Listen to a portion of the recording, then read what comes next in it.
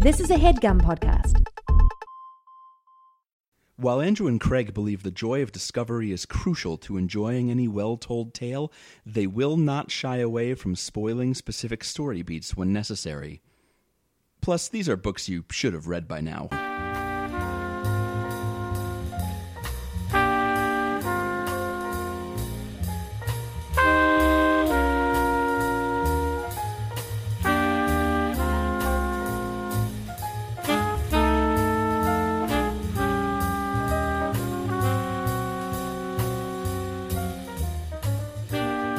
Build anything cool in the snow?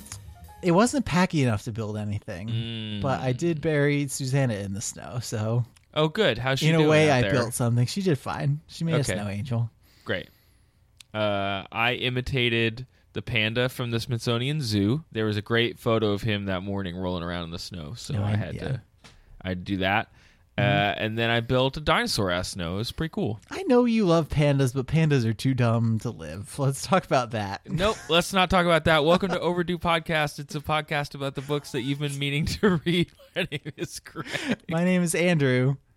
And I remembered extra words that I don't normally say because I didn't want you to hate on pandas anymore. Let's talk about snow. I think Central Park got like the second highest snowfall, like the one-day snowfall. Yes. That it had gotten like since we Ever? started keeping track of snow. Uh-huh. So that was good. Uh-huh. It was good. Yeah, it snowed. It started Friday night and went all the way to Saturday night. And I know like you love snow for its own sake, but the thing that I love about really heavy snowstorms or like hurricanes or any like huge natural disaster, now as long as it's not like endangering my life, is I kind of like to see how fragile the threads of like society are. Okay. Because it snowed 2 feet in one day and everything like shut down. Yes. Everything. And everyone started using the word emergency in a very literal way. Yeah, like this is actually an emergency. It's not like a clothing emergency or like a I need a hamburger emergency. Is that like an how emergency? you normally use the word emergency. It was really like, this is serious, y'all. Yeah, it is serious. It's some real stuff. I just watched a news story about an Uber driver who's not going to be able to do his rounds because the city won't plow his street. He can't make a living. That's his livelihood, actually. They showed his car and it's completely covered in snow. Jeez. This is the world we live in. They like suspended service, like Broadway canceled all its shows. The New York Times did this big piece on all the people who came from all over the country and paid $1,000 to see Hamilton, and then they were just like, "Oh, you can have your money back, but you can't see Hamilton." Is that like a companion piece to the like op-ed about how much someone, like all the things that someone didn't pay in their life so that they could buy a ticket to Hamilton? I don't know, maybe. I just want to go see Hamilton. Let's talk about... You should do that. I probably should. Yeah. We're going to talk about your book, Andrew, whatever it is, this week. But I think we want to talk about mailbag first. Yeah, let's go mailbag. For the record, my book this week is Laline Paull's The Bees, which is about bees. But so sit tight if you want to hear us talk about that. But we're going to dig into the mailbag first. Yeah, we got a couple of emails that came in at... Yeah, because we got the mail out. What I did was I printed all of the emails out, and then I mailed them to Andrew, and then he just rustled through them. Now I'm going to read them. He's holding them up to the camera. Well, you're going to read... I have the hard copy, but you're going to read the electronic version. All right, you let me know if anything got lost in translation. Okay, sure. So last week on our Canonical for Leibowitz episode, I kind of gave short shrift to the character, the beggar character who crops up once or twice in each part of the book. And he's largely unnamed. They call him Benjamin at one time. They call him Lazarus in another chapter. And I didn't really consider this one image that a couple people wrote in about. And Hardy is just one who mentioned this to us. Hardy wrote in to overduepod@gmail.com. Just listened to your Leibowitz episode and wanted to drop you a line about Benjamin Lazarus, the old wandering guy. When I read it, I thought that he was meant to be the wandering Jew, which is a figure from Christian folklore, who, according to legend, was present at Jesus' crucifixion and laughed at or just generally mocked him when he was on the cross. Because of this blasphemy, God cursed him to wander the earth until the second coming. Hence why, if Benjamin is the wandering Jew, he dejectedly says it's not him when Thon Taddeo is coming to the abbey. Alternatively, he could be, as the third section suggests, Lazarus, but Miller was probably evoking the wandering Jew, he says. Mm-hmm. And I had not, a couple other people wrote that, and some people put that on our Facebook. Annie put that on our Facebook, and I had not considered that at all. We did a play at my theater this year about the Wandering Jew. See, like, I can at least cite ignorance. Like, I'm not familiar with that trope. It's an interesting thing because, so the idea, Andrew, is that this guy, I had not heard the version where he like literally mocks Jesus, but Jesus like tries to rest on his stoop. This is in a play called Underneath the Lintel by Glenn Berger. It's really good. If anybody knows doing it, go watch it. Mm-hmm. And he tries to rest on this guy's stoop, and he says, "No, go away." Like, he tells Jesus to shove off, basically. And Jesus looks at him and goes, "Okay, you shall not," or he says, I will go and you shall tarry," or something like that. And so the wandering Jew is doomed to stay on earth until Jesus returns, like when the Messiah returns. God, let the punishment fit the crime, I guess. Like, well, you wouldn't let Jesus sit down on your stoop for a second, so now you're doomed to wander the earth for all eternity. And this myth has a lot of problems for everyone involved. Like, for what you just said is Jesus and or God is really a jerk. Jesus, like, I Jesus, thought come on. I thought the whole point of the New Testament Jesus was that he was about like hugs and like bunny rabbits and stuff. But the other thing is that it then paints, like, it's not a especially kind myth towards Jews either. Mm-hmm. Because it presents the central character as one worthy of eternal, like, on-earth damnation. Sure. For mocking the Messiah. So, like, neither it, and then it kind of has like a resonance for the Jewish people and being, unfortunately, for large parts of history, a culture without a homeland. Yeah. And a displaced people.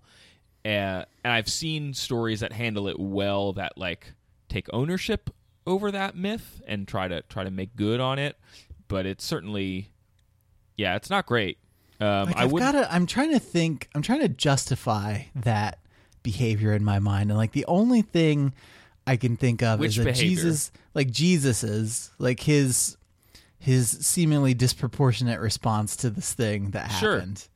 Sure. Like, he's willing to forgive pretty much anything, but if you don't let him sit on your stoop, like, sorry, buddy. Well, he is literally carrying the cross at the time. He must have been. Oh, I didn't know that part. I was just going to say that he must have been hungover, and he was like he was sitting on the stoop, like holding his head and just trying to like sit for a second. I've got these guys following me around. I just need some time to think. And then the guy like comes out and says, "Don't sit on my stoop, Jesus." And he's like, I try to be a good guy, but today is not the day for this. And then he curses the guy to wander the earth forever. That's another version. That one didn't. That's the King the Book of Andrew Cunningham version. Yeah. That particular translation from the original Greek or whatever. So that's the wandering Jew. I think the other part of it that I've heard is that the Jew can't say his name. He can't tell people that that's what's going on. So there's also a displacement of like his own identity, which is supposed to make it even worse. We got another email in from Graham, who responded to our discussion last week about like never seeing a light bulb before. He commiserated, Andrew, with your like computer leapfrogs, right? Yeah. And also going to broadband internet. But he also said that his dad was a professional photographer, so the first digital camera he used was amazing, because he had never seen, that's a big deal if your dad spends his whole life like in dark rooms and dealing with film. And yeah, I mean, it's not even the development side of it, but like the photography side of it in the first place. Like yes. Digital photography, I think lowers the barrier to entry because anybody can take like 200 pictures and pick out the dozen good ones instead of having to know all the stuff about like framing your shot and composition and stuff and like making every shot count. I know that some people lament like that precision, I guess. But, there's a lot of people lament that in the same way with writing as well, right? Like you can just type into a Word doc, or you could have to scrawl with limited amounts of ink on limited amounts of paper. Mm-hmm. So you don't have to choose your words very carefully. Without spell check. Yeah. I can just try out a bunch of sentences and then make them all go away if I don't like how this sounds. Yeah, I'm a word wizard. Words be gone. It's a terrible made on TV invention. Graham also responded to something from our Bossy Pants episode. He's been working his way through the back catalog.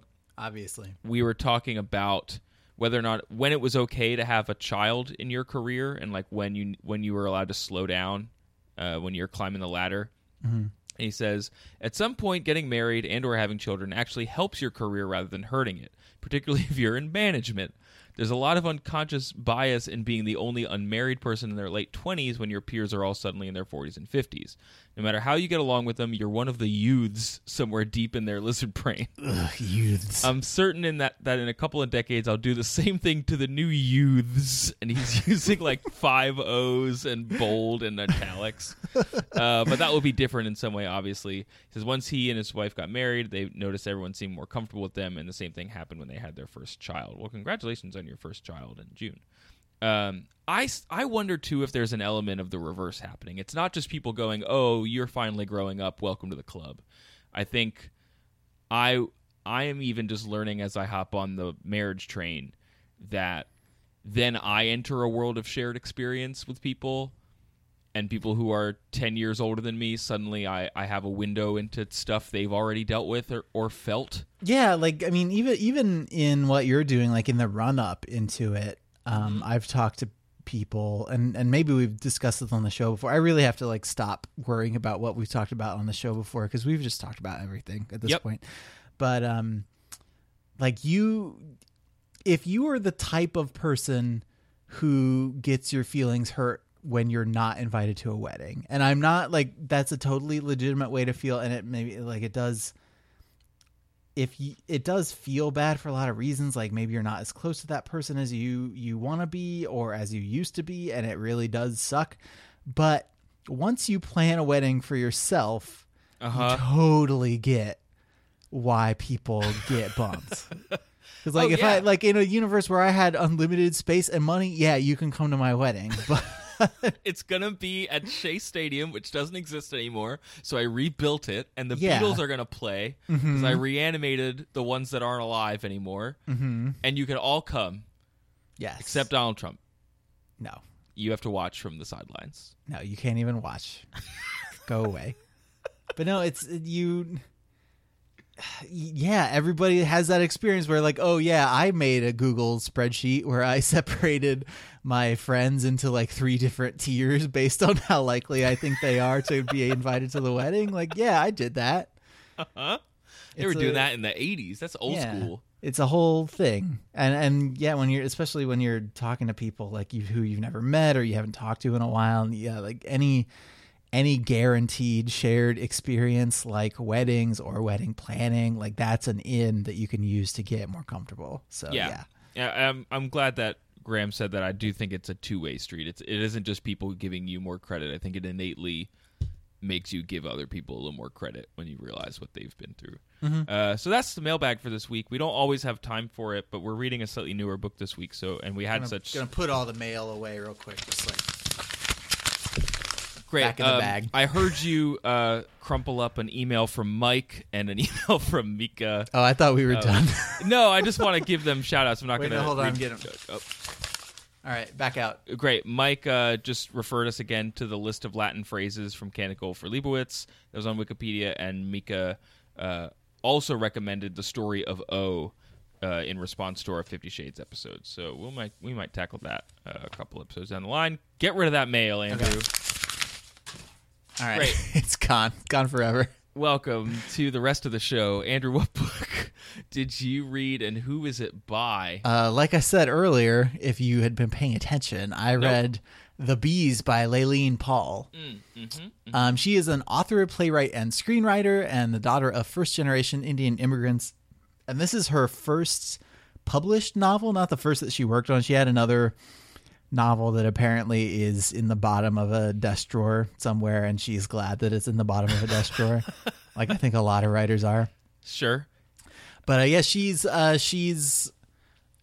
this is her first book, and she published it well into middle age. Like she's not like a young writer or anything. Yeah, she's got a daughter and a couple stepsons, and she this was published in 2014. Yes. Right? Okay. Yeah. Okay. So pretty recent. And yeah, I mean I bring that up only because as with most contemporary authors, like there is not as much information on them, and a lot of the information that you get is from their website, which has been put together by like them personally or by a PR person like working on behalf of them personally. And there is an interesting quote. The Bees has brought many brilliant people into my life and opened many doors. To find your wings in middle age is a great gift, and I'm proof you're never too old to be bold.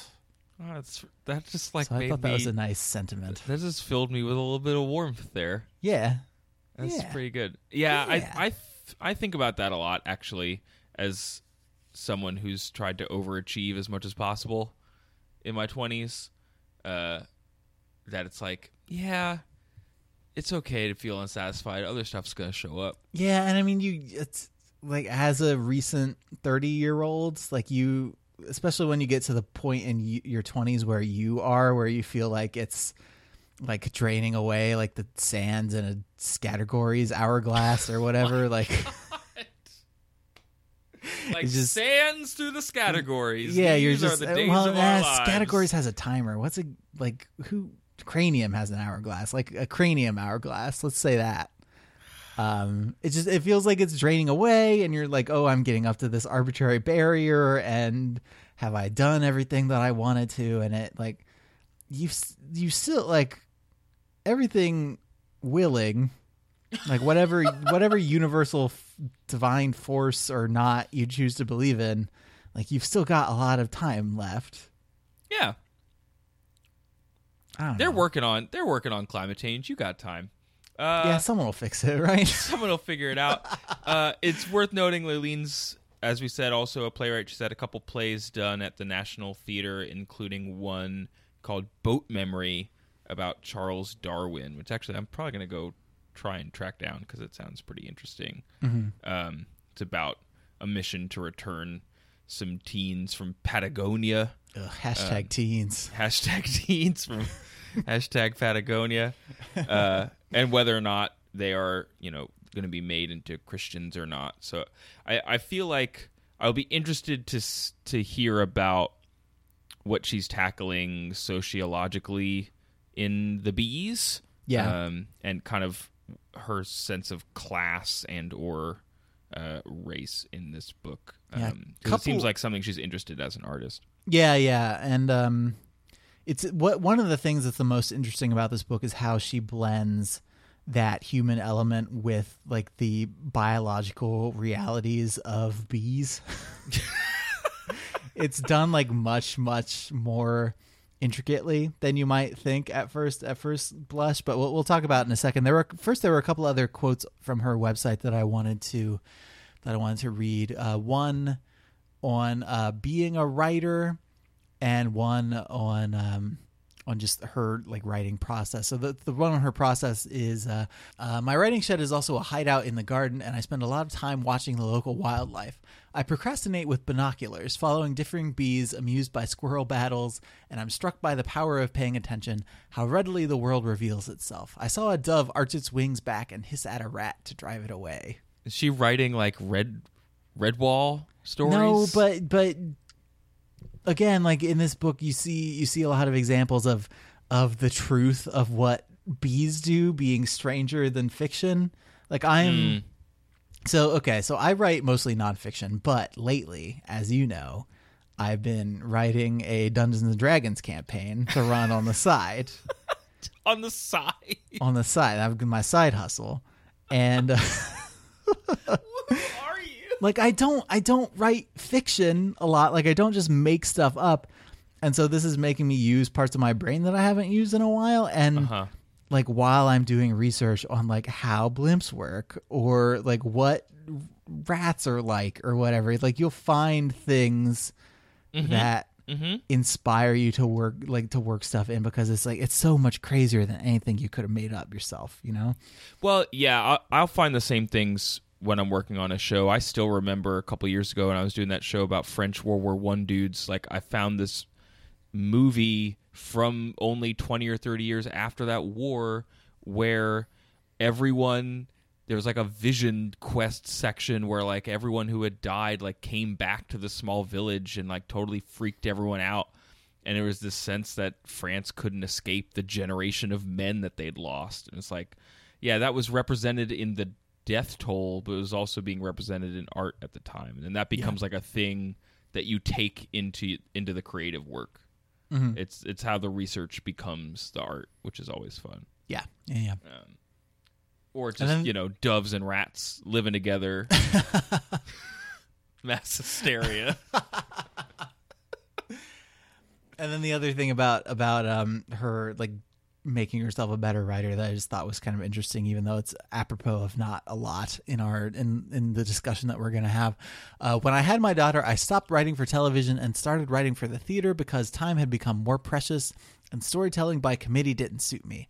Working with actors is great. They are the word made flesh. Being in rehearsal exposes you and makes you a better writer. And I know that like I picked that quote out because I thought that you would have a response to it. Yeah.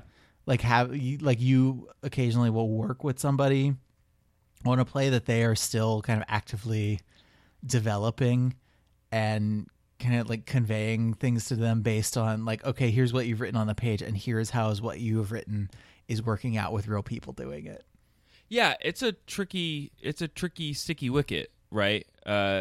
She's right to point out that the writer's room environment, I don't know firsthand what the writer's room environment for a television show is like, but from what I understand, they're not necessarily doing like rewrites on the fly based on the actors, unless the actors are like involved in producing the show. Yeah, I mean, right? it depends on the show. Like some shows have totally separate actors in writing rooms, and then some have a lot of crossover and bleed over and stuff.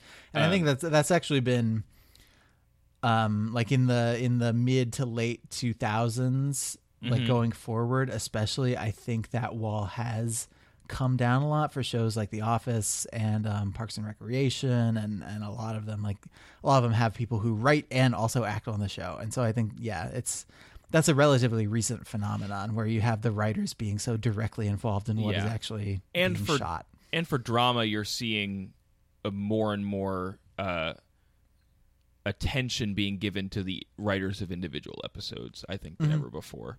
Yeah. But for the theater, it's really about like honing the writing to sustain a playable action in duration. Like actors have to live with your play the same way the audience does in the same amount of time. It's not like TV. It's not like film. So the rhythm is far more important for like telling the actor what to physically do in the room and how they're going to feel about it, because it's not just like, oh, do another take, get another shot, and move on. So bringing the playwright into the rehearsal room can often be very helpful to just have them hear rhythms and suggest line changes for clarity. But then also like reporting back from the room is a different thing, because it's like, yeah, they were this. Whenever you're working on a play by like a dead playwright, there's always this like everyone's in the trenches together against the play, and that's even the best plays, right? Because it's like we're all in the room together and we're going to solve this play for us, and make the best version of this play for us. It's like fighting against zombies. Yeah, basically. And like the zombies are just zombies, and there's nothing you could do to reason with them because they're dead already. Yeah, but imagine if one of the zombies wasn't dead, and you could like ask them to be a slightly different zombie if it agreed with the type of zombie they set out to be in the first place. That's a terrible metaphor. But if it worked as a metaphor, it would be a keen observation on what the relationship between a director and actors and a living, breathing playwright. Yeah, is. There's a lot of useful metaphors around midwifing that I prefer that I have not prepared for today's podcast. Honestly, but you're not a director. You're more like a play doula. I'm a play doula. Thank you. We should probably take a quick break, Andrew, and then we'll come back and talk about the book. Yeah, we probably should.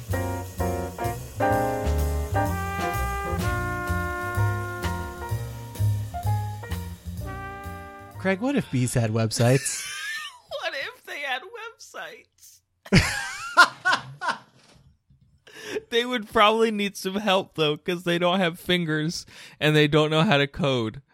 Andrew, who could we turn to for help? I would direct them over to our friends at Squarespace. They provide intuitive and easy-to-use tools to make professional-looking websites, and you don't need to know any code or any stuff that a bee wouldn't know. Okay.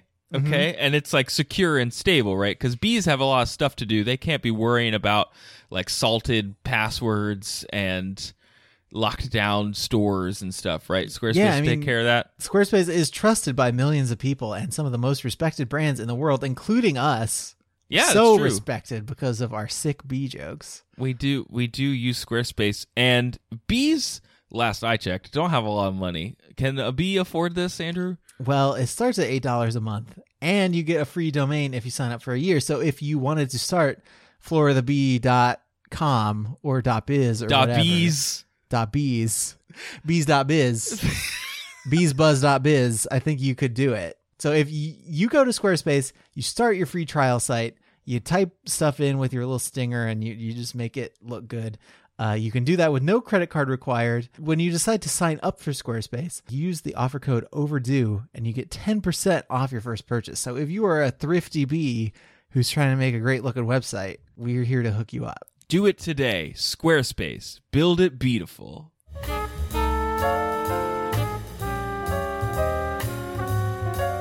We're back. Hi. Oh, hey. Whoa. Hey. Whoa. So let's talk about bees finally. Yeah, let's talk about I've been waiting bees. for this all day. Bees. What the heck is this book? Where did you hear about this book? You're supposed to be reading about clowns and you decide to read about bees. What's going on? So my wife Susanna read this a few months ago and liked it. And then she will sometimes read a book and then give it away to somebody because I've read this. I have absorbed the stuff in it and I'm probably not going to read it again, which is totally fine. So she'll give it to somebody else to experience. It goes goes back to that Battlestar Galactica thing about never lending books. That's where that came from. Yeah, I'm sure. From Battlestar Galactica. And then our friends over at Book Riot this week tweeted that the Bees, the Kindle version, was available on Amazon for $2. And I was like, I'm not going to be able to finish this 1,100-page Stephen King book by Sunday, so I should grab something else. And this looks good. So that's what happened. Great. That's welcome to how this show works. Okay. So what is this book about other than just bees. It's bees? About bees. Bees. It's called The Bees? The Bees, yeah. The bees. All right, so let's what do we want to do first? Do we want to do plot stuff? Do we want to do how the book is set up? Do we, what are you the most interested in? What the heck is it? I've heard that it's about a bee, right? It's not it's about a bee and a hive of bees. It's I guess I would say if you were gonna sum it up in one overly simplistic sentence, I would say it's The Handmaid's Tale with bees. Whoa. Okay. And it's not exactly like that, but it owes a lot to Margaret Atwood, I think. Okay. In ways that we'll talk about in a little bit. But yeah, it follows this one bee, Flora 717, from her birth until her death. Okay. And so she is born into this hive, and she's she is part of this flora class of bees who are like sanitation workers. They're very low on the totem pole, like bee-wise, and their job is to clean up the hive. So clean up waste, clean up like dead bees, like just keep things running smoothly. Okay. But like never actually have a lot of power or like influence or love in the hive. Okay. And like they're satisfied with it because they're bees and they don't. They're bees and they don't care that much. Okay. But I mean it does get a little complicated later on. So she is born, and the fertility police, which apparently is a thing that actual beekeepers call certain kinds of bees, and we'll talk about that a little bit more later, but she's like irregular for a sanitation worker. Like she's a little too big and a little ugly, and so then they come and they're like, "Oh, you're irregular. We're going to kill you." Oh no. And then this other class of bee, the sage bees, like this one particular sage bee comes and says, "Hey, don't kill her. I want to try some experiments first for a while." And so this sage bee like takes her to the bee nursery and like has her start like feeding the baby like bee larva with this stuff that's the babies. The babies with stuff that's called flow that like comes out of her mouth, and it's really like royal jelly is the name that I think we would call it, but it's like the goop that bee larvae float in and eat and stuff. Just get a little grossed out, but okay. So that kicks this book off. You're following this one bee who's born into a certain kind of life, but who is obviously like from the outset sort of special. So she doesn't have like a Neo in the Matrix moment where it's like she decides that or learns that she's special.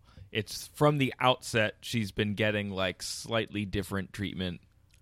Kind of, yeah. Okay. And then she's just also abnormally large and strong for like a bee of her class, and so like later on in the book she becomes a forager, and like normally sanitation workers do not leave the hive, do not get to go do this stuff, but she gets to go and like fly around and grab pollen and nectar from flowers, and she's like very into serving the hive and the queen, who everybody loves. I imagine most bees are wicked into serving the hive. Yeah, like all bees love the queen. All bees love serving the hive, though there are different degrees to which this is true. Okay. And so the arc of the book, you're seeing through Flora's eyes, and though How her many name, does she have? How many eyes does she have? 2, like bee eyes, but I don't. eyes don't matter. Antenna matter. Okay. Because that's how you like smell things and sense things. Like there's a sequence where a bunch of bees are fighting a wasp in the hive, and Flora climbs on top of the thing and breaks its antennas off, and then the book talks about how the wasp is like blinded. So it's less about what the eyes are doing and more about what the antenna are doing. Okay. And like the antenna are also how bees communicate. Like there is some bee dancing in this, which I like. Ooh. But antenna, like there are a lot of sequences where she's trying to hide something from other bees, and it's like she's sealing her antenna up so other bees can't like get into her head, into her mind. Yeah, basically. Like she's like foil wrapping her. Yeah, antenna. so it's like the bee. It's like a biologically accurate version of like thought police. Basically. Oh gosh, that sounds awful. So the arc of the book is you're tracing the life of this hive through Flora's eyes, but she is like. Flora is the name of her class, but it's also the name of like her as an individual. So when we say Flora from now on, we're going to be referring to this specific bee unless we specifically say otherwise. Okay. She has been born into this sort of crappy summer where it's a little too cold and a little too rainy, and the bees are having enough trouble getting honey for the hive. And also there are very early signs, and it's like sacrilege to bring this up, but there are very early signs that the queen is getting sick, and like not all is well with the queen. Which is a big deal because like the queen lays all the eggs, and like the bee turnover rate between like old age being like a bee that dies of old age is going to do it in like a year or a year and a half, and like a lot of them die for a lot of other reasons. Like you need to have a lot of bees getting cranked out like all the time. Okay. And it's kind of like the way the book deals with that, like the reality of that is interesting because there is this really thin line between individual bees. So like Flora, the bee, and then like the class that bee belongs to. So like the Flora class. Yeah. So there are like the sage bees who are like the high priestesses. And then there are these bees called the teasels that run the nursery. And like there is continuity because the older ones like share their memories through their antenna with the younger ones, but it's also like the giver. Yeah, kind of like the giver, but it also like doesn't. It often does not matter like which individual bee it is that you're. It's just that to. Yeah, it's just that memory is being pushed. Yeah, and that a group of people or bees are doing a thing. Like it's every once in a very great while, it becomes clear that we're talking about one individual bee, but otherwise you're just kind of talking about them as like a class of bees. Is it? I know you made a Battlestar reference earlier. Is it like worth for our TV fans like thinking of the Cylons and how like they function as groups for the most part? And then every once in a while, one will have like an opinion. Yeah, I suppose if you want to do that, that's fine. And continuing like the Cylon thing, nobody but the queen is supposed to be able to lay eggs, but every once in a while, you're going to find a worker bee who can do it, and Flora can do it. Uh-oh. And it is sacrilege for anybody who isn't the queen to lay eggs. And this is one of the areas where the biology of how bees work and the stuff that happens in the book is like, if you just read the book without knowing a bunch about bees and then you go to look some stuff up, you're like, oh, what? Bees actually do that? That's insane. What? Okay, so drop some bee truth bombs on me. All right, so this is from an interview that Laline Paull did with IO9, the sci-fi arm of the Gawker media empire. Sure. And this is all stuff from her about writing this book and like the inspiration for writing it and like why it came so easily to her, I guess. I realized I had to write the bees because when I started to read about the actual creature, there were so many extraordinary entomological facts, like the annual massacre of the males and the fact that drones do no work their whole lives, that my imagination was fired. I suddenly saw this celebrity sexual minority whose entire raison d'etre is to mate, and so long as they go for that goal with gusto, the rest of the time they can do as they please. Drones can't even feed themselves and even defecate in the hive. So first of all, I was going to write it from the POV of a drone who somehow manages to miss the massacre, because if a drone actually does this, when it's all over, his sisters will let him live. Then I found out about the 1 in 10,000 rarity of the sterile female worker who will spontaneously begin forming eggs in her body, to the consternation of certain of her sisters, who even biologists refer to as the fertility police. These real squads of bees will search for the laying worker, hunt her down, and kill her and eat her eggs. This is real biology and really scary to imagine. And then there's the brutal phenomenon of how the princesses will seek each other out and fight to the death until only one is left alive to rule and be queen. Life behind those beehive walls is really stranger than anything I could imagine, so I just rushed to write the story. This stuff all happens in the book. I like this vibe that she has of like, I went into the front lines of the hive, and you guys, you won't believe it. It's crazy in there. But yeah, like when I say that this book is a lot like The Handmaid's Tale, I think that like the scene where all the female bees who are like referred to as sisters gather around and kill all the male bees. Oh yeah, they had totally. previously been like very subservient to. Mm-hmm. It was the most like overtly Handmaid's Tale-y, because it evokes that sequence, especially the one kind of toward the end where all the women are like rushing and killing the supposed criminals. Yeah, the particicution. Yeah. Which I only after a couple of weeks of rehearsal realized that it was like a participatory execution. Yeah, it's a portmanteau, but but like terrible. Yeah. But so it's not just like there's that element. There's the rigid caste system. Rigid caste system. There is that some, is fertility based, like right? especially once the queen is discovered to like is acknowledged to be sick and like dies and is killed. Like for the sake of the rest of the hive, and then like the sage bees and the teasel bees start this sort of war to produce a princess who will take over, and the sages are like, well, we've been ordained, like we are the rulers of the hive, and the teasels are like, it doesn't matter, like it's all you, like any bee that is born, if you feed it in a certain way, it can become any kind of bee. Oh, weird. Yeah, weird. Oh no. Which I assume is also bee biology. I didn't look up that specific part, but that's like the American dream, but for bees. If you just get it's Malcolm Gladwell. It's the hive on the hill. It's the hive on the hill. It's outliers for bees. It's if you just get 10,000 hours, you can be whatever kind of bee you want to be. So there's all this strife in the hive, and it like there's this big climactic scene where like the sage princess and the teasel princess like fight each other. Oh, but man. Okay, so Flora can lay eggs.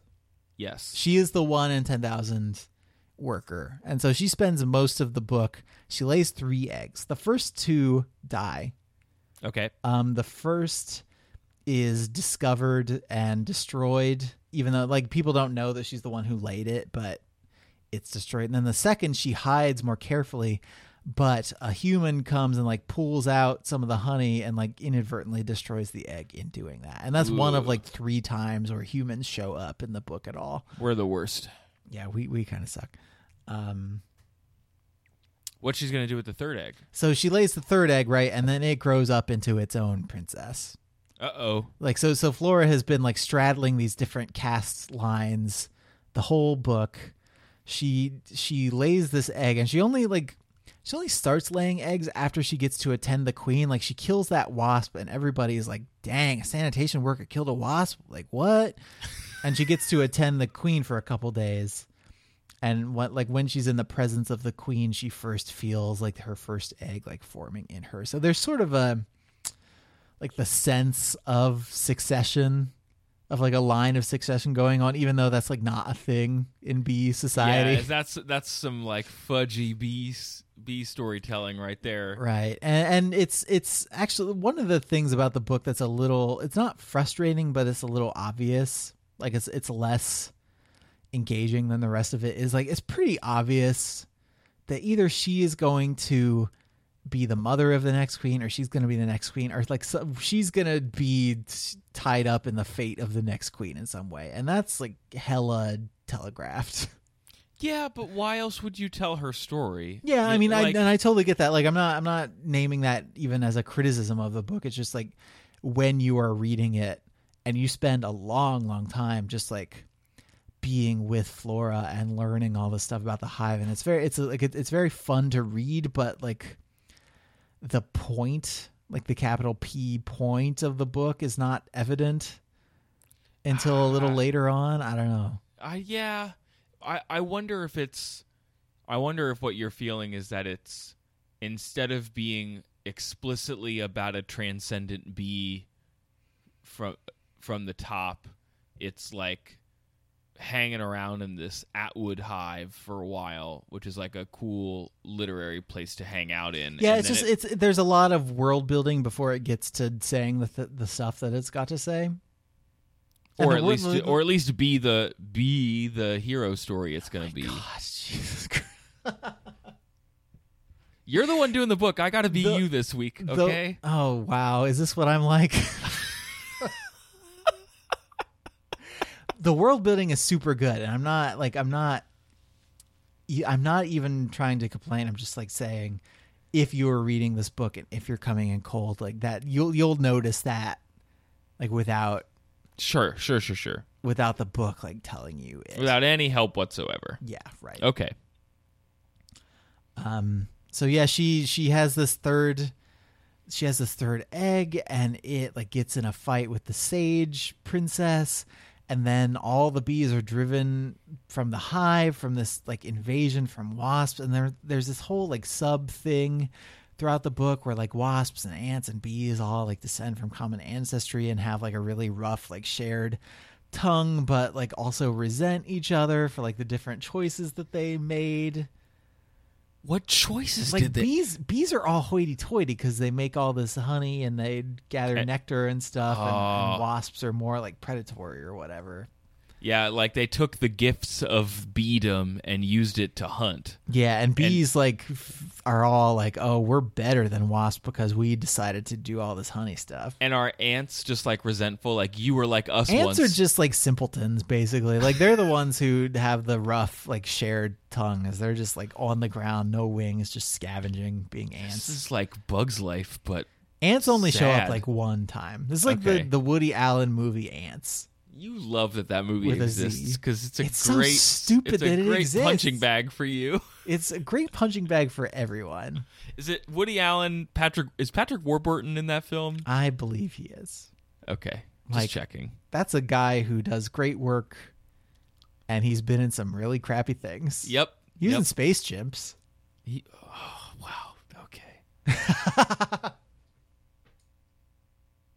I prefer to think of him as David Putty, but Yeah, alas, Brock we Sampson, can't all maybe. we can't all have what we want. Yeah, right. Okay, so what else? What else do you need to know? Like, what else do we need to talk about this book? Like, I want to talk about how the characters are rendered. We talked a little bit earlier about how sometimes you're talking about one bee, sometimes you're talking about a whole cast of bees.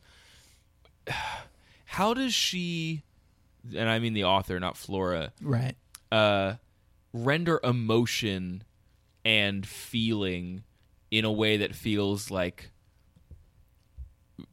not out of place. I don't know what the equivalent to anachronistic is, because I'm talking about, rather than across time, I'm talking about across species, but like an anaspeciesist. How do the things that feel like anthropomorphization of bees work, if that makes, you know what I mean? Yeah, so you get, I mean, it talks a lot about love. Like, I've just done a Kindle search for the word love throughout this entire book, and actually it's taking some extra time to trim through all of them. But so you get a lot of examples of like, oh, the queen's love. Like, the queen loves all her children, and it shows up the word love, or some version of it, shows up 126 times in this book. And it's a 338-page novel, so that's a lot. It's like once every 3 pages at least. Yeah. So you get the queen is sort of like, in the same way that she's the only one who can lay eggs, she's the only one who can like love all of her children, and everybody Sure. else is just kind of like serving the hive. And there are actually these sequences where all the bees sort of like come together and act as one. Sort Yes. of unprompted, like they're hearing this voice out of nowhere, and like that's the hive mind. Like, that's how that is represented in the book. And which do you, kinda is cool. it pretty clear when that's happening? And Yeah, it it's feels usually cool? in all caps, and then she mentions the hive mind right after. Oh, so great. yeah, Okay. it's usually outlined pretty clearly. I'm always fascinated by how writers attempt to like portray different versions of consciousness in sci-fi, or you wouldn't even I wouldn't necessarily call this sci-fi. Whatever it is, it's bee fiction. I don't know. But like, you have to find ways to get a human mind to think about another type of mind. And then like there's the other line between like bees and love is drawn between the forager bees, who, you know, Flora kind of works her way up into that class, and flowers. And there's a lot of language about bees looking for flowers, and then flowers also like luring bees. Sure. Using a lot of scents and stuff to like to lure the bees in and like get all the nectar and stuff. Like, it's a mutually beneficial relationship, because bees help pollinate flowers, and it's all good for everybody. Okay. And then toward the end of the book, when Flora has had this third child and is trying to protect it from the sages. Like there's the sage bee who comes upon her and finds her, and it's heavily implied that this is the same sage bee from the beginning of the book that like singled her out and like saved her from being killed in the first place. And it's like Flora has the capacity to like love this child that she's had. Like no drone should be able to do that. Mm-hmm. Love, Sister Sage had the little girl in her claws and held her up in front of her mother's face. That is what the flowers are for. Foragers may lust to their heart and body's content for them, but the sacrament of birth is beyond you. Flora's baby screamed and writhed in the priestess's grip, and the sage struck her across the face. No lock or bonds could hold back Flora's rage. She tore her child from the priestess's grasp, and before Sister Sage could utter another word, with a mighty blow, Flora knocked her off her feet. The priestess twisted her long abdomen up in all directions, stabbing at Flora so that the air filled with a cloud of venom. But Flora had fought a wasp. She tore off the priestess's pounding antenna. Then she slid her dagger between the glossy bands, waiting until she felt the pulse of Sister Sage's beating heart. Only then did she pump her venom, strong and steady, until the priestess lay still. So, like, there's some emotion. Sure. And there's a bee who is like, she's been kind of transcending class lines this whole time. Yeah. But she shouldn't be able to love this thing that she's had because it's like not, like, she's not a queen. It's not supposed to be in her nature. But she still like does. I don't know. Does that answer your question at all? Like it's an interesting line, and I one of the things I was surprised the most about in doing my research is like how often I had sort of picked something out as like mostly creative licensee sort of anthropomorphizing of the bees. And it ended up being like really strongly rooted in the biology of how bees actually work. Yeah, and that, I wonder, gets into the science around emotion and psychology, and like neuroscience stuff about like why do we have the impulses that we do, that which of them come from evolution and which of them come from something else, right? Yeah, right. Because like a mother reacting like that to protect her child is simultaneously, I think, like a hard-coded sort of biology thing. Mm-hmm. But also, I think if you're a human reading that, like you see it as a distinctly human thing also. Yes, even though it is an evolutionary imperative. Like, yeah, but like there's a lot of humanity in that sort of a gesture, right? Where like some like you might find, like, especially in like a bee society where everything is about the hive and everything's about like the importance of the group over the importance of like the individual, that some bee can like transcend that. Yes, feels very like human. And I think is intended in this book to feel human. What else do you think in this book is purposefully set up as an analogy for something that we understand pretty well? There is this particular male. So I talked about Paull's interview before, where she was talking about how, if a male can survive that massacre, he's gonna survive. He's gonna like, be alive. And so there's this one particular male named Lyndon. That's his sort of class, I guess. Like there's just like different linden bees every year. Like it's a certain type of drone that comes up every now and again. And he is, I mean, all the drones are dicks. They're seriously like straight up dicks. Like super lewd, super like misogynist, have all their needs tended to from the moment they hatch. And are like super entitled and awful, and like pretty much like every negative male stereotype you could think of, like that's what a drone is. Sure, of course. But there's this linden bee who every once in a while seems humble, and so he and Flora like develop this sort of rapport that like late in the book again is like referred to as love. It's another example of Flora like finding this love where she maybe biologically, strictly speaking, should not be able to. And then this bee ends up like fertilizing the new queen and like saving the hive in the end. Like it's the relationship between Flora and Lyndon is sort of cast in human terms, and then at the end, Lyndon sort of impregnates Flora's daughter, who is now the queen. And there's like this element of like sacrifice. Yes. Like it's like the love between the two of them was forbidden, but like this is how they can make it count for something that feels sort of human, if that makes sense. Yeah.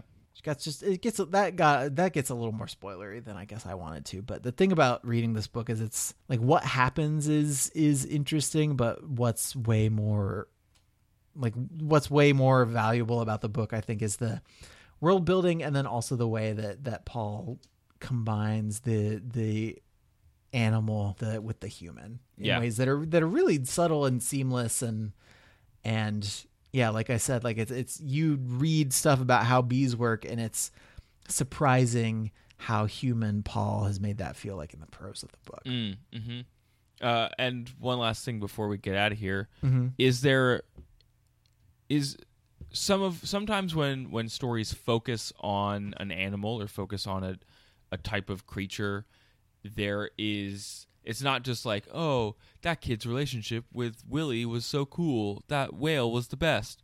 There's like an environmental angle to it.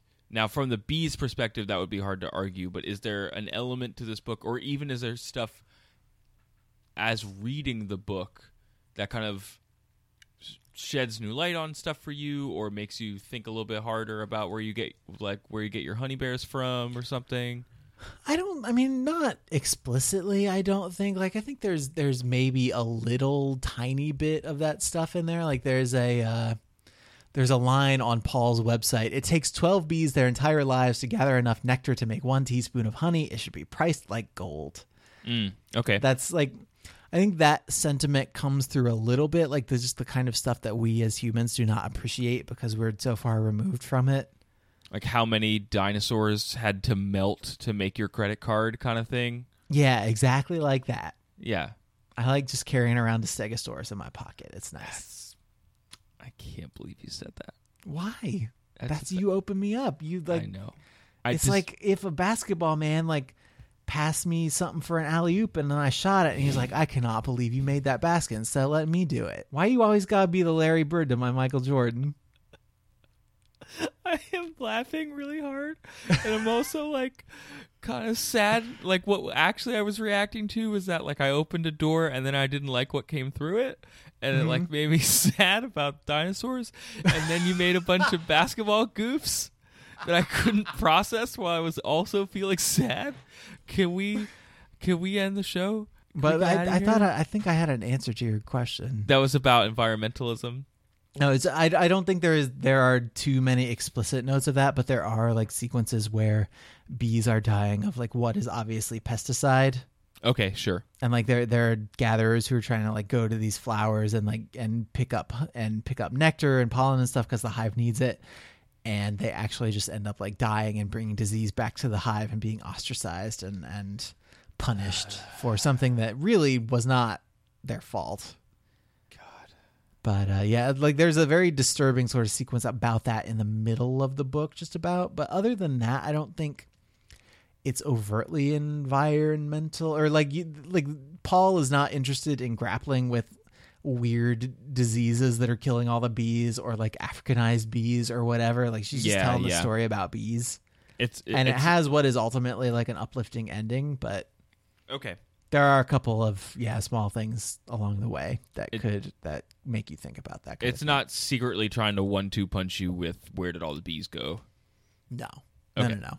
Okay. Yeah, I mean the book could have done that if it wanted to. It could have ended with all the bees dying and then an epilogue where the humans are like, I don't know where the bees went. What can we do? What do we do to kill all the bees? But no, it didn't do that. And then cut to the Lorax just crying at the end. Yeah. Okay. Well, if you know where the bees went, you can email us at overduepod@gmail.com. You can B-mail us. You can hit us on the Facebook.com/overduepod or Twitter.com/overduepod. Those are our social media accounts. I want to thank everyone who reached out in the past week, including Lee, Books at Park Place, Michael, Maylerte, Serious Rachel, Graham, Maria, Holly, Jonathan, who reads alone before pub trivia, and no, that's not weird. Lee, who's going through our Lord of the Rings episodes, Turnbull85, who sent us some Buffy gifts. I would like more gifts on our Twitter account, please. Yeah, Eric, especially Buffy gifts. Yeah, especially. Eric, Matt, Daisy, Melissa, Jocko, Ray, Albie, Diane, Annie, Patty, Martha, Amber, and Erica. Thanks so much for reaching out to us. We really appreciate it. Andrew, if they were done with social media but they still want to use the internet, where should they go to find out about our show? They should buzz over to overduepodcast.com where they can find links to our RSS feed, iTunes page, Stitcher page. Those are all ways that you can subscribe to the show in your podcatcher of choice.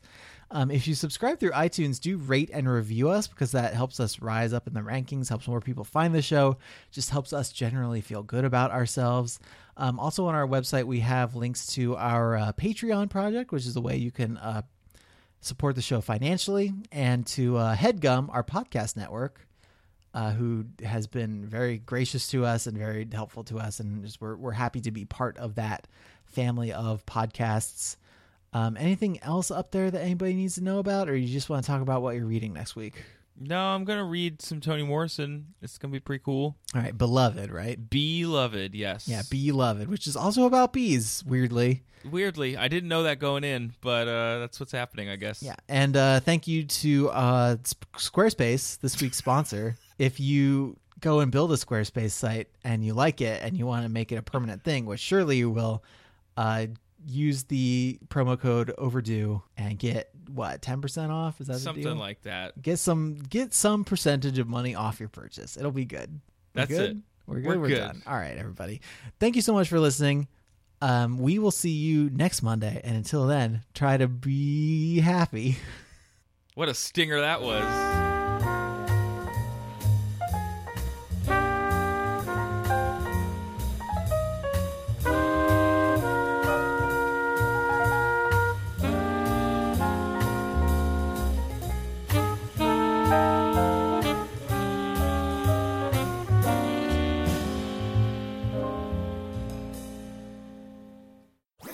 That was a HeadGum podcast.